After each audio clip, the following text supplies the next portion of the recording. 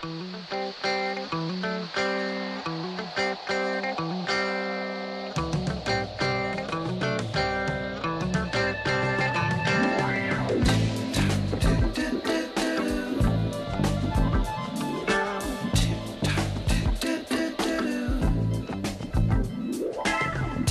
keeps on slipping, slipping, slipping into the future.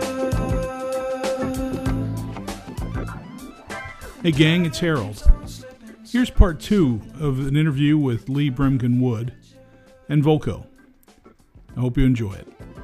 I wanna fly like an eagle to the sea. Fly like an eagle, let my spirit carry me. I want to fly like an eagle till I'm free. I go through the revolution, feed the babies who don't have enough to eat. Shoe the children with no shoes on their feet. How's the people living in the street? So Lee, as it relates to Burning Blue, you mentioned John Butterfield's games. RAF in particular is one that I've played before and admire all John's work. But coming out of downtown and then folding in your knowledge and the games that you'd seen from Burning Blue, how did you shift your view on how that should be constructed as opposed to the way downtown was constructed? I initially thought it would be a simpler game, and I was mistaken. It ended up being quite a complicated one, although, looking back on it, like a lot of my early designs, I kind of have a feeling that I could have simplified further.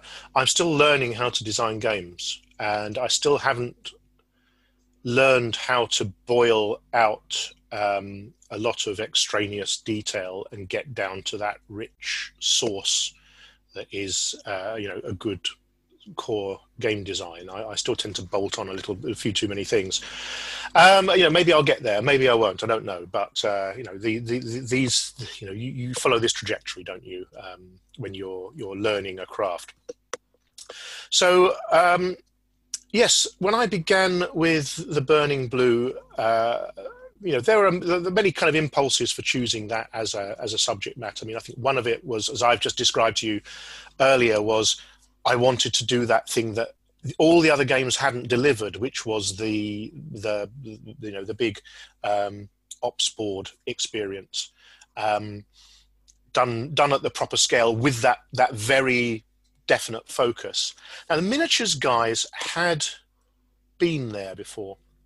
There is one of the really influential books on me was a book called Air Battles in Miniature by a man called Mike Spick. Now, when I was a young lad, barely in my teens, Mike Spick published a set of war game rules in Airfix magazine. I think this was in 1976. And what he did there was he actually created a little tactical dogfight game by taking an Airfix plastic airplane kit, and instead of building it all as one airplane kit, he just built it in the two separate halves of the fuselage. And, they could then kind of plonk it down on the table sideways looking, and you could kind of see the air battle in profile. And it was, it was ingenious. It was a great little game. And if you ever read the book, and I do recommend it, it's a wonderful beginner's manual for how to design a war game, a historical war game, because he kind of takes you through the steps from taking history and understanding the history, and then abstracting that, and then working your way through to a working design. The interesting thing, though, is he didn't just do one war game design in his book. He did that tactical game, little sideways tactical game, but he also did one on night fighting, and he also did one on the Battle of Britain, an operational scale game, as he called it. What I would call a grand tactical game. So it was kind of one of the reference points I went to initially when I started thinking about, okay, right, how do I design a Battle of Britain game? And I looked at what he did, and I ended up rejecting pretty much 100% of it. But it was interesting to look at somebody else's workings before I had begun. And I would be remiss if I didn't mention that there are early tints of Wing Leader there, right, with the two-dimensional perspective on air combat. Oh yes, I mean I stole that wholesale from Mike Spick. Yeah, I mean I have absolutely no compunction of saying, you know, we're as game designers, we lift and steal and whatever from other designers. You know, we stand on the shoulders of giants and all that rubbish. But yeah, you know, I looked at what Spick did with his sort of trying to do 11 group as a game, and it had some interesting ideas. And again, ultimately, I rejected them all. But it did start pointing me at a number of big issues that I had to deal with in the design that I hadn't had to deal with necessarily in Downtown. Downtown was very focused. Downtown was very focused in the sense of you had a quite localized target. Most of the targets you were hitting were essentially around two nexuses, which were nexi. I don't know what's the plural of nexus. You know, Hanoi and Haiphong and areas around. And then you had these kind of, you know, enormous great packages that would work like a wandering monster from D&D and just kind of trundle their way across the board and just annihilating everything that came in their path.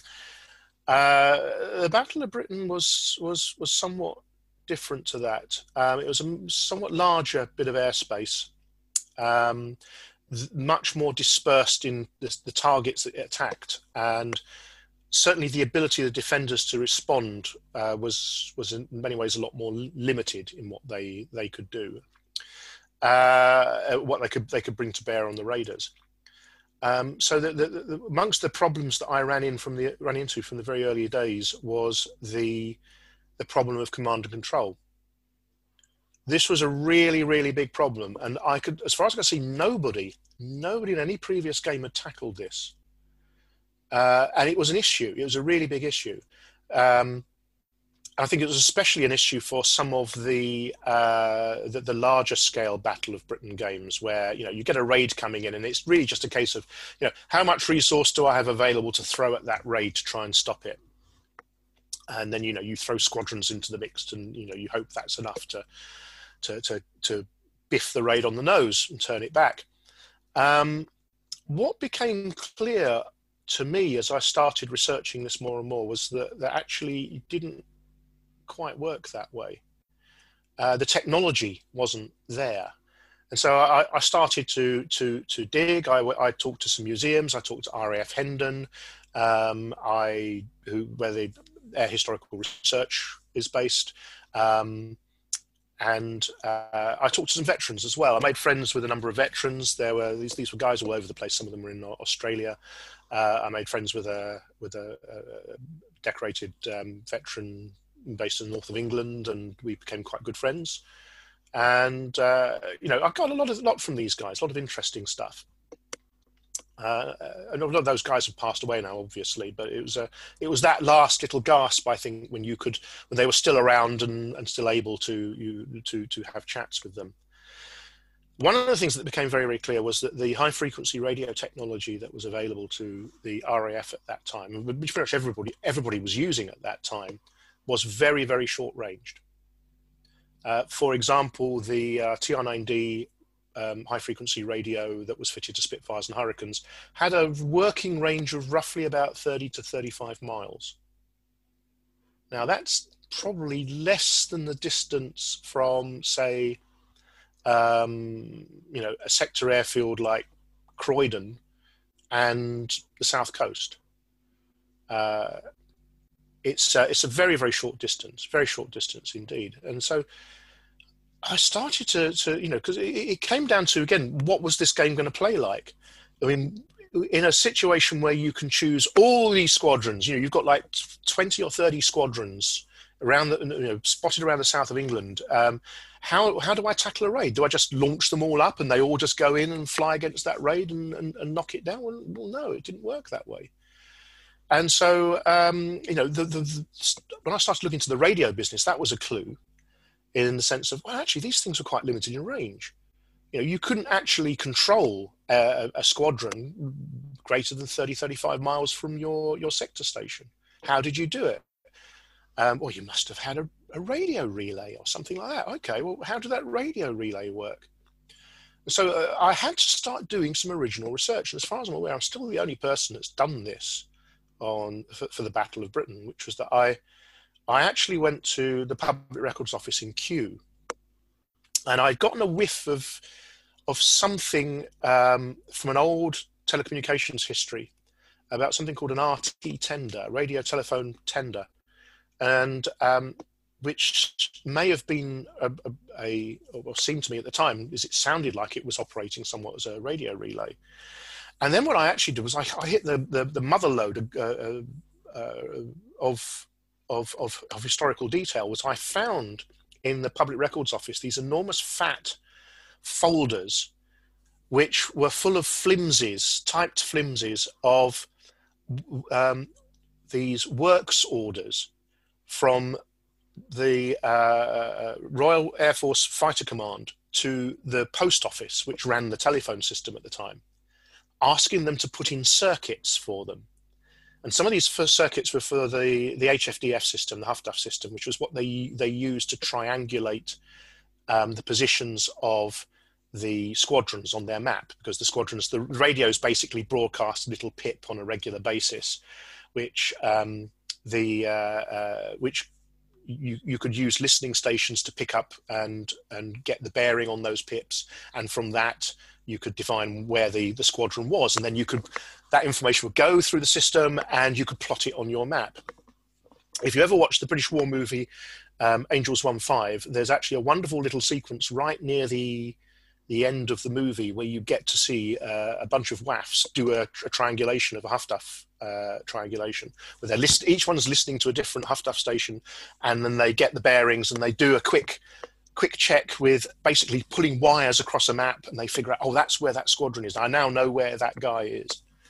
It's fascinating. And so what I found was that in putting in the circuits for the HFDF, they were also using the HFDF locations as to lay in additional circuits for these RT tenders, which were radio relays. And I found out, all the research they'd done with the RT tenders to get them to work, to extend the range of radio. And next thing I know, because I've got a map, and you can see it on the map in the game, of where the circuits went to the HFDF stations, to the radio relays, to where the sector could actually operate its squadrons. If I may, I'm going to try to share and show what that looks like on the map while you continue.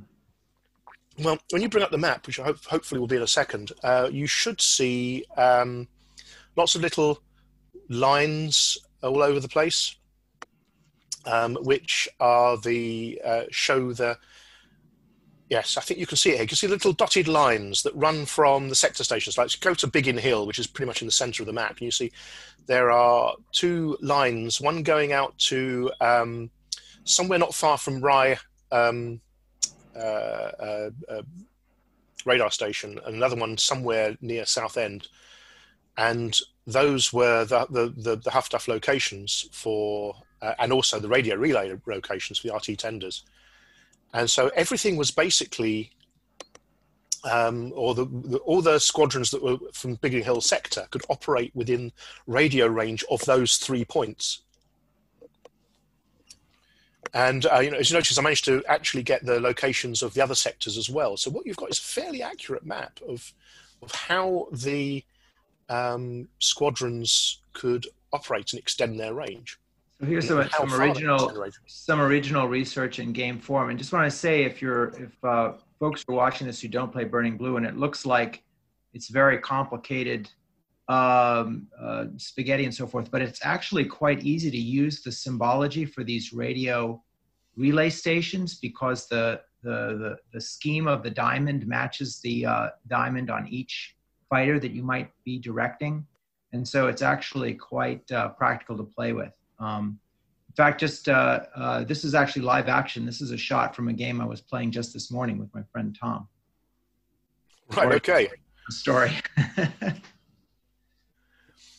Sounds like you've got an awful lot of stuff up, and I can't see much in the way of raids right now. There seems to be mostly Right, forming up. he's got some things forming up over Calais. There's one hostile 8 here just off the Thames estuary, and I put a number of flights up. I like to use them as a sort of an early warning scout, and this A flight has just managed to tally hostile 8 at 3 hexes distant. And that's a good result for me, because that was able to determine with their eyeballs that this is just a Freie Jagd of 2 Gruppen of fighters. So I'm going to be able to vector my interceptors out of the way and let those Freie Jagd guys go on their way, with having determined that there are no bombers in there.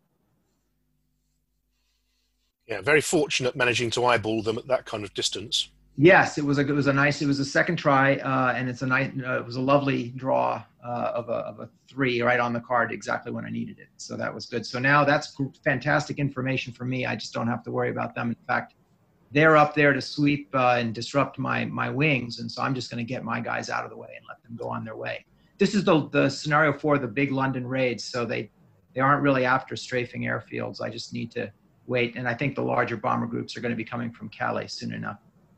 Oh, it's just Lee, it raises a question for me, if you don't mind, about process. Sure. I noted that it's much easier for the Freie Jagd to form up than the bomber-associated raids. Mm-hmm. And so a lot of times, right, with the same launch times, and that's probably what happened to Tom. Maybe it isn't, but you know, he put together raids that were supposed to leave at about the same time, but the bomber raids didn't form up, and so the Freie Jagd takes off ahead. Or he wants those Freie Jagds to jump my wings and break them up before the bombers even get there, and so they're out sweeping ahead. Agree. But I was just curious as to what the history is behind the Freie Jagd's ability to form up so much quicker than the bomber groups. Well, it's quite simply, they were just much more flexible with regards to formations, and so yeah, I mean they had a higher climb rate. They were an awful lot more flexible. The bombers were very much intent on creating these. I've forgotten the name of the formations that they use now, but forming. I think Keter. I think it was these V formations that they would fly. And it just takes longer for the bombers to do everything. And the fighters, it was just a lot easier for them. Right. So I mean, I think talking about the radio for a moment, I think really what I'm trying to get at was that the way I was approaching this in terms of the design was I was discovering problems that were really to do with the command and control side. And so the radio is one illustration of that. I mean, the other problem is that of, well, why don't I send up all my fighters every single time? And of course, when you actually start looking at the historical record, and I did actually use the Air Historical Branch record of the battle as one of my main references, it became very clear that the RAF didn't send up everything all the time. In fact, the big battles of 15th September 1940 was a rarity in that they just launched everything. But partly that was because they knew the raid was big, they knew where it was going, they knew that they had enough time to form up everything and send everything out there, and so they did that. But it's also clear that there was a lot of uncertainty involved in earlier phases of the battle when raids were smaller, they were of shallower penetration, you weren't sure exactly where they were going. It was a lot harder to send things up and not retain some level of reserve. And actually there is a design problem here in the game that I never solved, which is that the game in many ways covers a very small snapshot period in time. And in some ways that means that there's an uncertainty factor that the players don't have, that the real life fighter controllers did have. In the real life fighter controllers were sitting there and going like, well, this is a whole day of action I'm looking at. I've got to be cautious in terms of the amount of resources I throw at a particular raid because I need to retain a reserve. and against anything that might follow on, and I don't know when that will follow on, or it could be soon, or it could be later, or this, that, and the other. Whereas in the game is kind of a little bit artificial, and in the sense that it creates this little snapshot in time, and you know that you haven't got to sit there for playing a whole day's worth of raiding. You are playing, at best, a couple of hours worth. And so everything is a little bit more condensed. And so I had to add in kind of, again, this is one of those areas where I was both sort of a coward and I was kind of defeated by the problem, kind of artificial limits on how much the RAF could respond with to raids. Now, those are kind of quite soft limits, but essentially they are limits on the number of squadrons you can scramble, and anything over that scramble, you start taking victory point penalties. And it's a bit mushy. It kind of is okay in the sense it gives you a bit of the historical context. You've got the early phases of the battle, like around the week around Adlertag, where the British didn't really, the RAF didn't really respond in very, very large numbers to many of the raids. And then you've got the later phases of the battle when they'll just launch everything. So I have to say my player experience with that is that response level penalty for the RAF player, I find works on me very well. That is that it's a very tense decision as to RAF. Do I scramble more now? And if so, who and where do I send them at the outset? Because as you say, you have an intelligence picture, but it's incomplete. And the chits, the raid chits that you mentioned earlier, they can generate in a given scenario. It can be a pretty small wave coming at you, or it can be a big fat one. And so it is very hard to know, especially as a player is not studying or shouldn't study the historical list of raids for any scenario. Kind of spoils the fun of it, the uncertainty. So to estimate what is that proper response level as the RAF, I don't know how you found it, Harold, but I always find it excruciatingly difficult and very challenging and therefore exciting. Well, in which case I succeeded and I'm a genius. That's wonderful. I do feel sometimes that I failed and that I never found an elegant solution to that particular problem. I suppose the elegant solution would have been you play a whole day's worth of raiding, but that would be nightmarish in a game that's got 5-minute long turns. Well, I think, these are such massive abstractions. You have to forgive yourself for not being perfect, but I agree with Volko, and I don't, after the games, Volko and I talk a little bit about what drives those scramble limits and, number of fighters, depth of the raids, those things seem to drive it. But frankly, during the game, I'm asking myself, can I damage a raid? Can I do something worthwhile when I launch this? Mm-hmm. And if I can, I consider it. And if I can't, I don't. And I think that's the decision that was made at the time, or I would suspect was.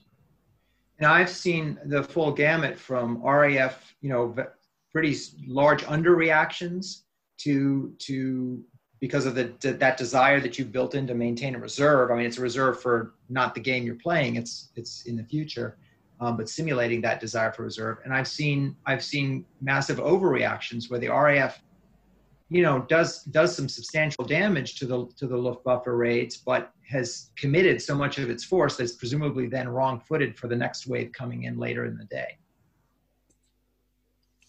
Oh yes, in which case that's good. As I say, it's done its job as a rule. There's a lot of there was a lot of other things that I was sort of trying to get to grips with in this particular design.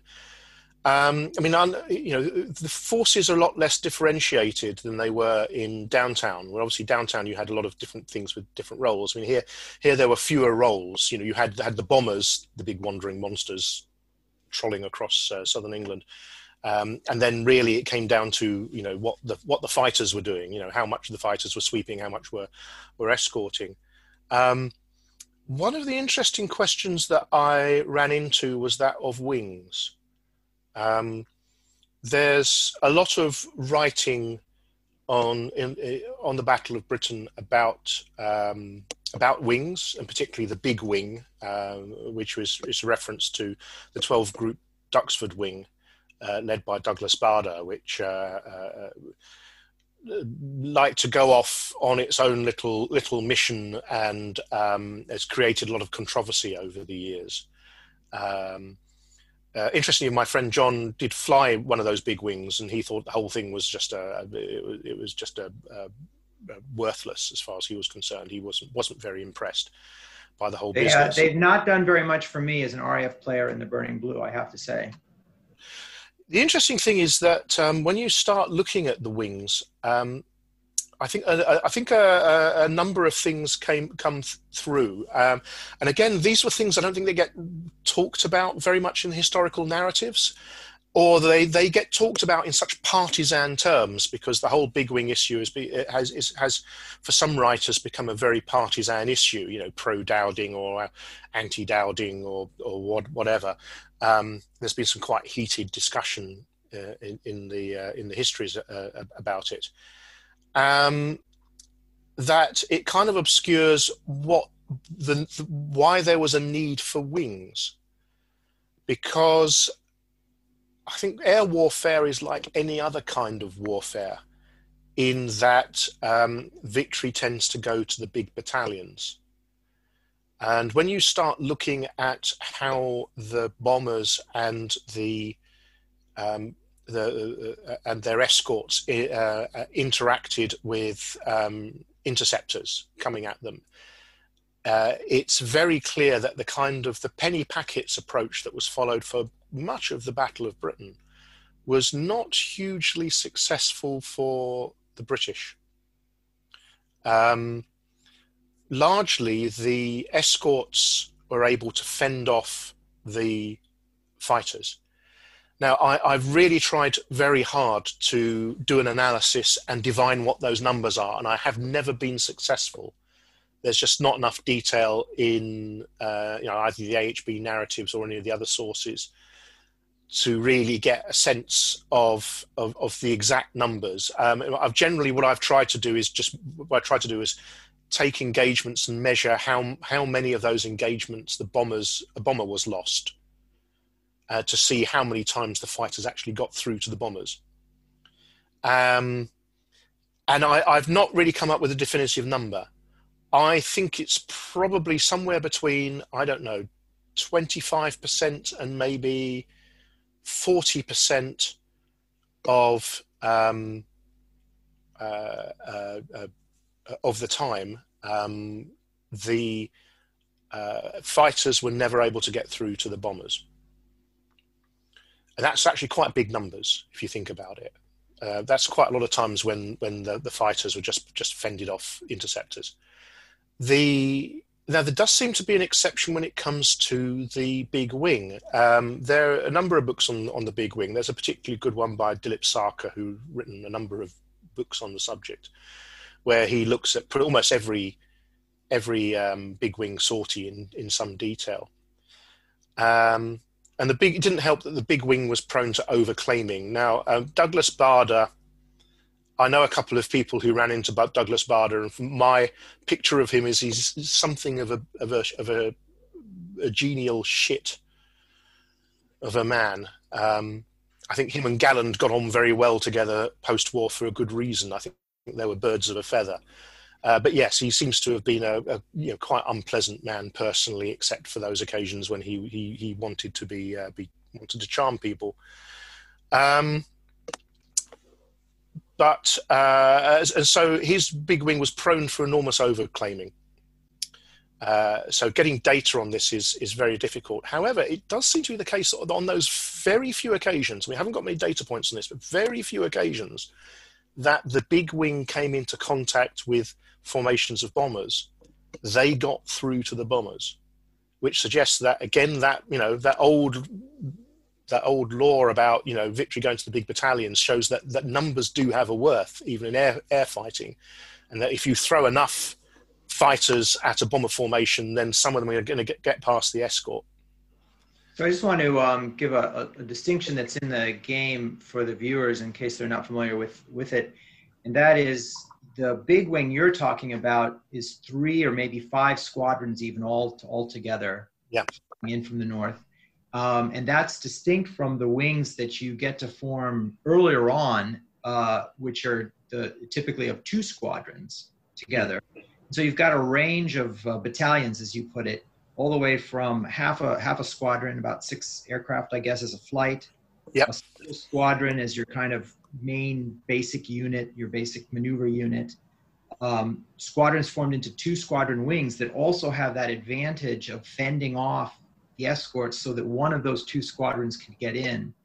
And then the larger wings working up from that all the way up to potentially five squadrons all at once.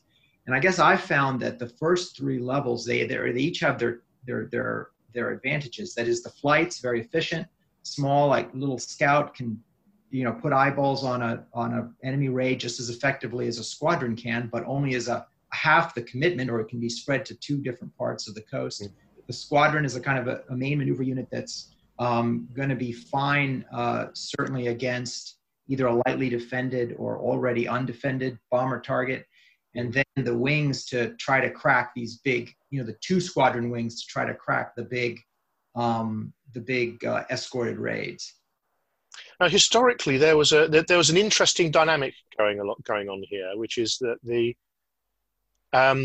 wings had been proposed, I think relatively early in the battle, as a solution to taking on the big bomber formations. But where a lot of the controversy lies is that at the period in which these were being proposed, the depth of penetration of German raids was actually quite shallow. And we're still talking about the raids, essentially the battle of the airfields. When some of those airfields were north of London, but most of the key sector airfields that were being hit were actually south of London. And so the amount of time that you had to form up a wing was very, very limited. Certainly it was the case that 12 Group, which was even further north, forming up at Duxford. Duxford's, by the way, not very far from where I live here. I'm about half an hour drive from the Duxford Aerodrome. Appropriate.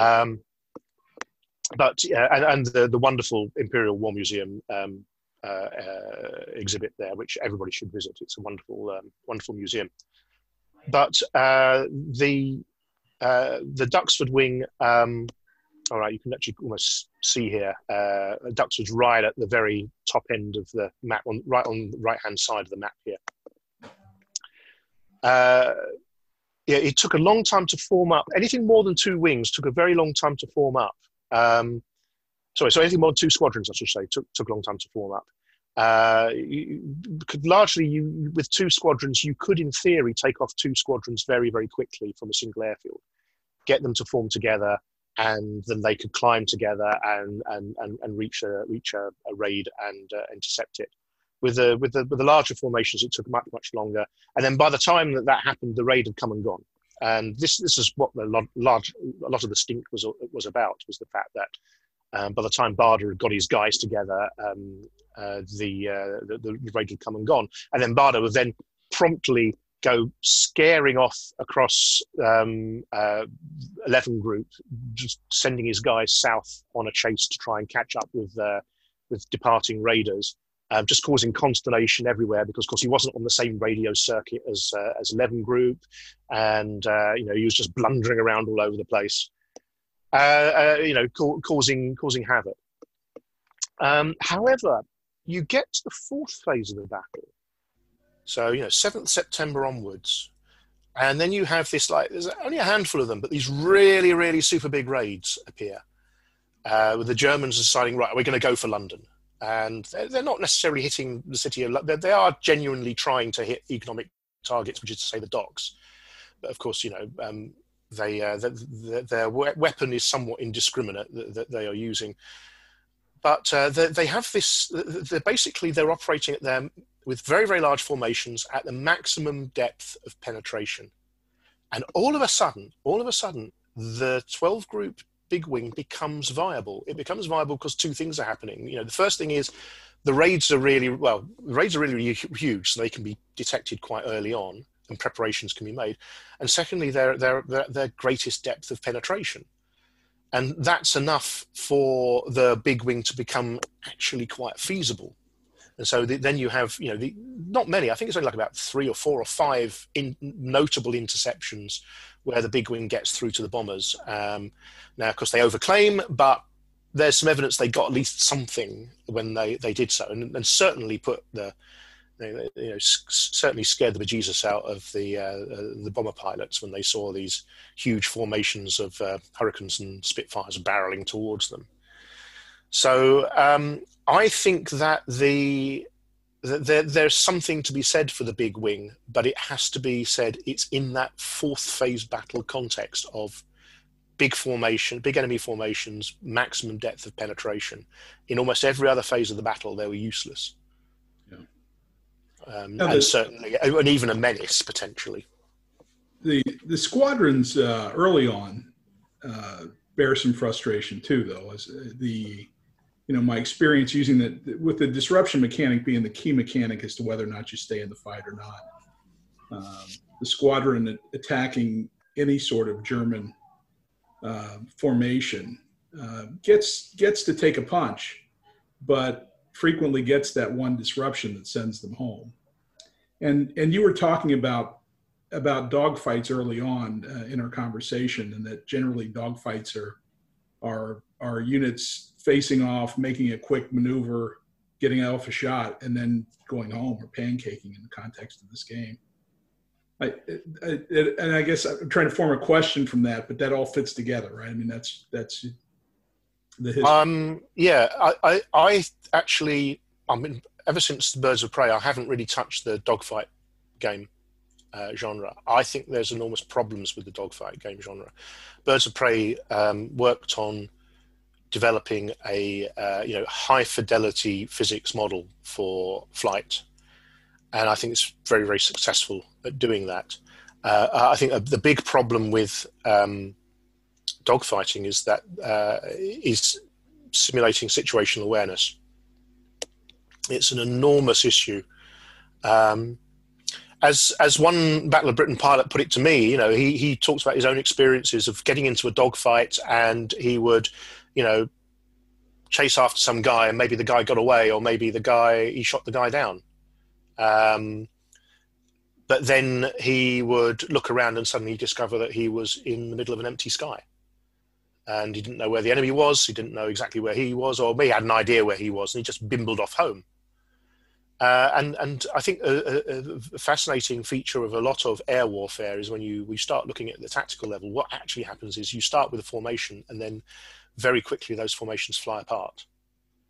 And you end up with a squadron becomes an expanding bubble of aircraft, in which its component parts may be having lots of little separate micro battles across an expanding volume of sky. And when those battles are resolved, either decisively or indecisively, then there's nothing else really for the people to do but, bugger off home. And maintaining formation coherency seems to have been quite difficult. And I think that's a factor that I've built into both Downtown and in the Burning Blue. You start with formations, and then as soon as battle commences, those formations disappear, and you don't really get to regroup them. At least not in the same way that you could potentially rally a force in a land battle. But even then, my observation is that it tracks very, very similarly to the way that it works in land battles. It's a similar kind of thing. Is that two forces collide, and then one or other or both sides rapidly become disordered, and then aren't actually good for doing very much for a while. And then either disengage or just stay where they are and not do very much. It's certainly very clear to see that analogy in the black powder rank and file battalions, where which each soldier's place is, and you can see whether that soldier is there or not because they're in that rank and that file, and then you can maneuver them and actually get all those bayonets up to the enemy musket line. But if they break apart and the soldiers are able to hide behind a tree or a rock or head for home, then it's that disorder. It's pretty much it for the effectiveness of that unit in doing anything. I mean, if you've ever done any street fighting, and and back in my youth I did a little bit of that, then you know that mobs tend to kind of like surge and boil, head towards each other, and then they shrink back, and then they go back against each other, and then that goes back and forth for a while. But if there's actually a big Donnybrook breaks out, then it all tends to just collapse very quickly and disperse. So. I like that analogy. I don't understand it as well as Volko does, given that I don't have a lot of experience in it. But now we could go on and on about Burning Blue, Lee, and I think just out of respect for your time, I'd like to transition to a couple of follow-on questions and then let you go to bed. It's getting late there. So Burning Blue, downtown Burning Blue, followed by Night Fighter Bomber Command, and then a handful of games that you're not listed as designer but clearly influenced, which of course are Bloody April, Elusive Victory, Red Storm. So how do you feel about those games and the direction? Well, first of all, I had nothing to do with those games really. Actually, Elusive Victory was potentially a project that I was going to do in the early days, and actually I did first pass on map and some counters for it, and then it just never went anywhere. I never thought I couldn't resolve some of the problems and issues with it, and eventually it's like Terry and I've forgotten somebody else picked it up and then ran with that ball, and good luck to them really. I'm not sure the game system was appropriate for that, or even for Red Storm. I think there are problems with it.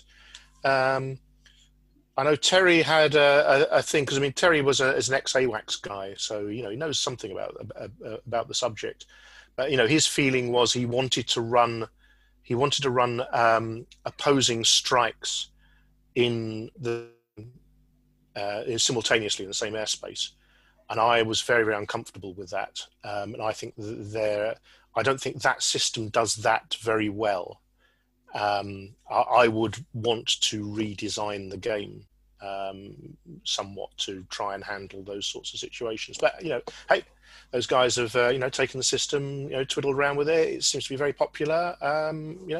Fair enough.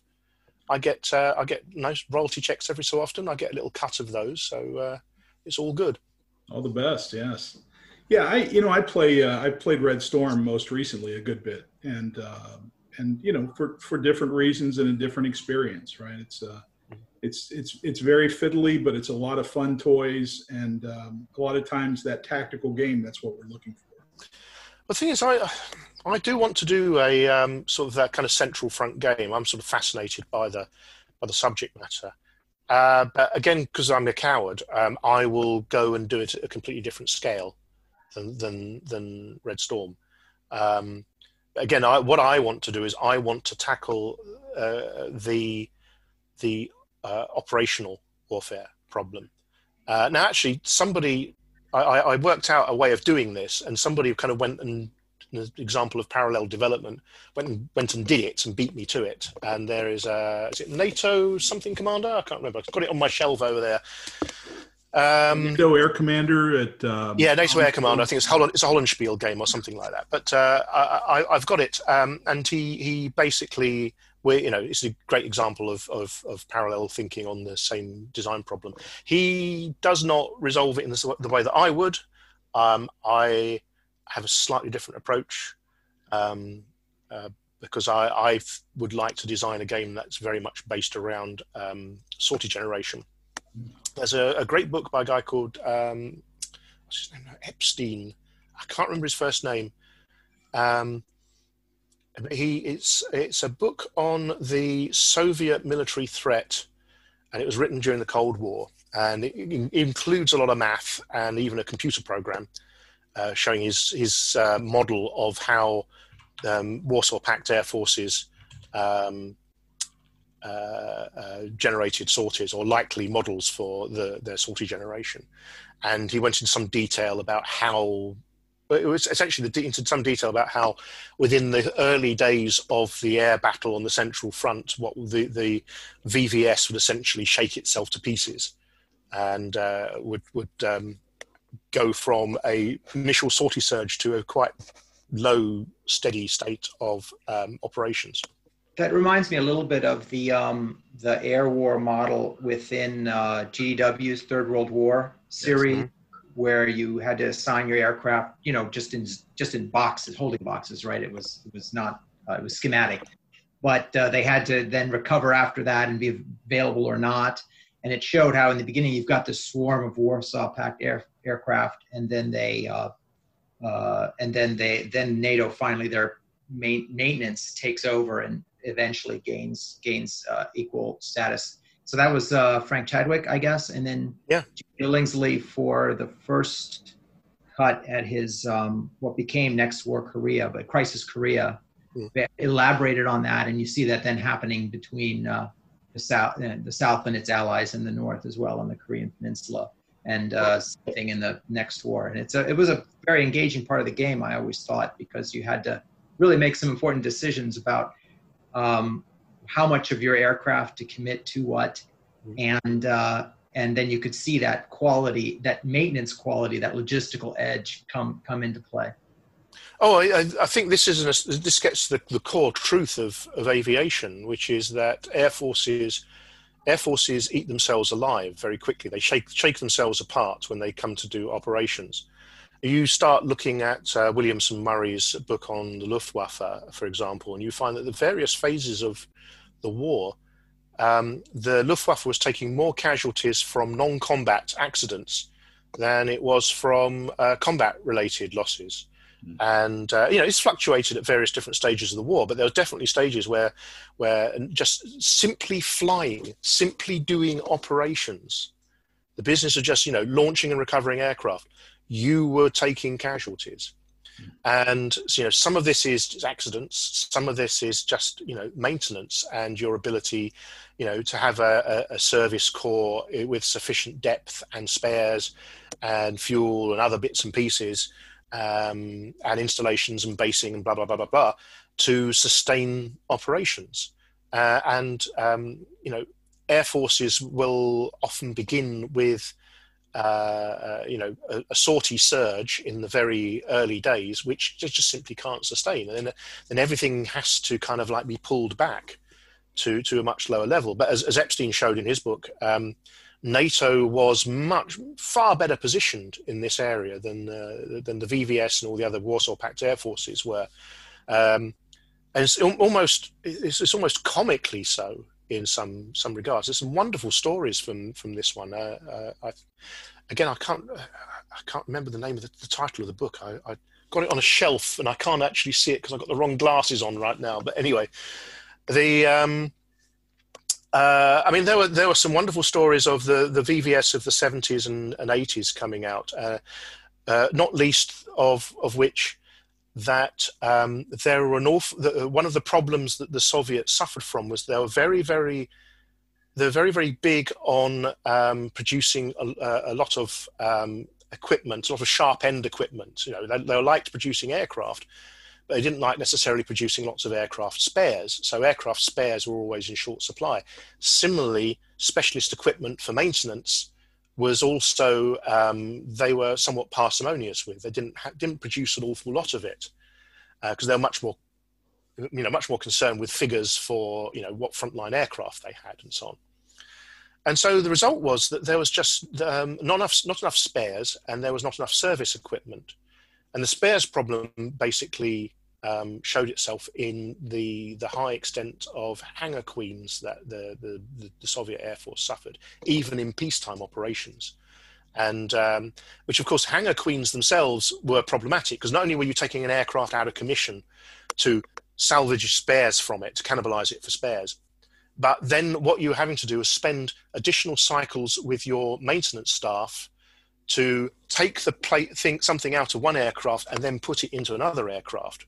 So there was just all sorts of inefficiencies were starting to be built in. And again, some of this was also because, rather like the Luftwaffe in World War II, the Soviet VVS, even into the 70s and the 80s, was seriously undermanned in its service corps and lacked trained technicians, and particularly with a new generation of aircraft with more advanced electronics that were starting to come into service. And so sort of another aspect that kind of was being sort of shown here was the lack of equipment meant that the Soviets, in an attempt to innovate their way out of around the problem, decided to introduce sort of like almost like an internal market, a sort of a competition system to encourage regiments to build their own service equipment, and which they did. And there was various prizes for it, which I'm sure was all paid in, in rubles and vodka and whatever it was that they used, blue jeans, to incentivize people to come up with this stuff. Of course, it's meant that every regiment had its own separate service equipment, all of which was non-standard, all of which required non-standard procedures, which meant that skills were not transferable from regiment to regiment should staff move around. And some of this equipment was, by its very nature, because it was improvised, not mobile. And so that made the regiment a lot less able to deploy forward or to forward airfields easily without all of its apparatus that it had built for itself. And these are kind of like really interesting narratives. And I'm going like, how do I put this into a game? Well, of course, I put it into a game that's about sortie generation. So what if we build a game that's not about resolving raids, but it's about generating sorties? And you have to think about bases. Okay, so you have a basing complex. That basing complex has a capacity in terms of the amount of, maintenance it can do, which is to do with service staff and equipment and so on, but possibly other factors as well, such as whether you've got hardened shelters for your aircraft that allow it to survive air attack or allow it to survive chemical weapon attack. And then these become factors which can be attacked and given fractional values, and then these act as multipliers for the number of sorties that you can generate. And then you generate sorties, and you're kind of comparing the number of sorties on each side, and what resources you want out of your sorties to put to particular missions and particular tasks, and so on. I mean, you're acting essentially with the hat of the high-level air commander, who's having to think not in terms of raids, but in terms of sorties and where they're going to allocate them and to which fronts and to which tasks and so on. Well, Lee, I'm looking forward to it. I know you didn't say you're going to do it, but I'm looking forward to it when it happens. At the moment, I have dozens and dozens of designs, which are, they're actually, most of them are on the computer somewhere, but they're essentially written on the backs of envelopes or sketched in some fashion or other, and partially designed. One of these days, I think, once Wing Leader is done, I'm going to. I may well pick one of these up and get very enthusiastic about it and start carrying it through to a conclusion. I don't know which one of those it will be. It might be a bit random. I recall, Lee, you had on the drawing board a raid scale Falklands game, Zone Red or some such. Is that still alive? Not really alive, because I did a lot of research into it, and I really did a lot of number crunching. And the Falklands is a fascinating campaign. Obviously, a little bit of history I lived through, and remember very clearly. But the air operations are quite difficult. We get into this whole business of maintenance debt again.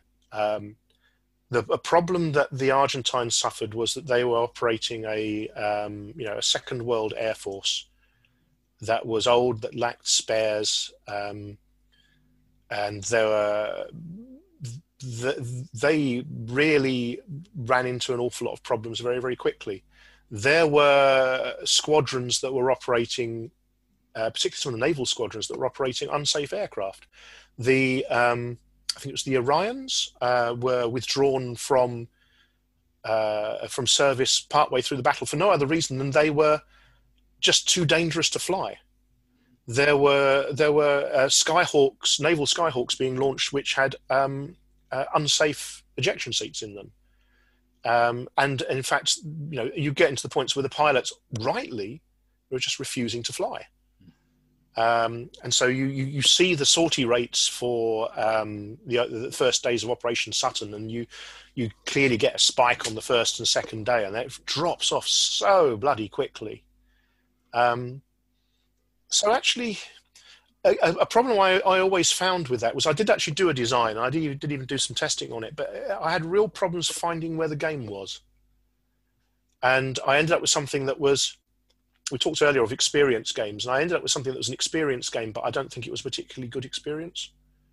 It wasn't a particularly enjoyable experience. And so I kind of put it down, and I've never really gone back to it. Again, yeah, where do you find the game in that particular situation? It looks exciting. There's a lot of things going on, but at the same time, actually, the decision points you've got to make as a player and the things that you have control over are rather slight, and it makes it difficult to make it as anything more than, oh, right, here's an experience of what happened or could happen. It's interesting how hard it is just looking at the scene of an exciting story to understand those questions of what the decision points are until you actually design the game or the model, right? And then, and push it around a little bit. It just tells you how much it tells us to try to design a game. The worst thing about it, of course, is you go and do that, and you invest a lot of time and effort in doing that, and then you realize you might have made some bad calls there. I mean, I look back at some of my earlier games, and Downtown is one of them. To a lesser extent, Burning Blue, but even there as well. And I go, did I make the right calls on the design there? Is that really a good and faithful treatment? Could I do better? The answer is often yes. Well, the designers always see the warts. That's the law. Yeah. I mean, obviously, I love my current baby, and my previous one is now the red-headed stepchild that I abuse. And I'll close with perfection is the enemy of the good. But Lee, thanks so much for taking the time. It was a real pleasure talking to you, and love the games. And we've had just such a great time this summer playing Burning Blue, and appreciate that experience. So thank you. No problem at all. I think I did see some of your Twitter exchanges, and you're clearly having a lot of fun. It's nice. It's genuinely gratifying to go, oh, actually, that game I made all those years ago is a little bit shit. People quite like it. Oh, that's nice. It's good. Absolutely. Well, thank you for taking the time. Volko, thanks for joining us. It was good fun doing this. Great. This was a blast. All right. There we go. Okay, guys. You take care then. You too. Bye-bye. Bye. All right, Lee, we're finished. Get some sleep, but thank you. That was a real treat for me, and I'm sure Volko as well. Thanks for spending. Absolutely, that's great. I hope so. Sorry, I think I rambled a lot there. I went off on all sorts of tangents. I think we've got you're eternal now. We have a document for posterity. It's fantastic. Okay. Well, thanks again, guys. It was a treat. There's nothing I like more than spending a couple of hours listening to myself talk. So yeah. Well, we can get together again if you'd like some time listening to Volko talk, because we can arrange that. Oh, I can abuse him soundly about his games. Oh, that's not necessary. That's right. As a matter of fact, that's already been done. So, but thanks, Lee. Have a good evening. We enjoyed meeting you. Okay, you take care then. Right. Bye-bye. Good night. Bye-bye. Thanks, Harold. Awesome. Thanks, Volko. Appreciate you taking the time. I want to fly like an eagle to the sea. Fly like an eagle. And that's it for part 2. Be sure to take a look on my YouTube channel, Harold Buchanan, and watch for more videos to come. I'll also try to get you an audio version for those of you who enjoy the podcast. And as always, I'd like to fly like an eagle to the sea.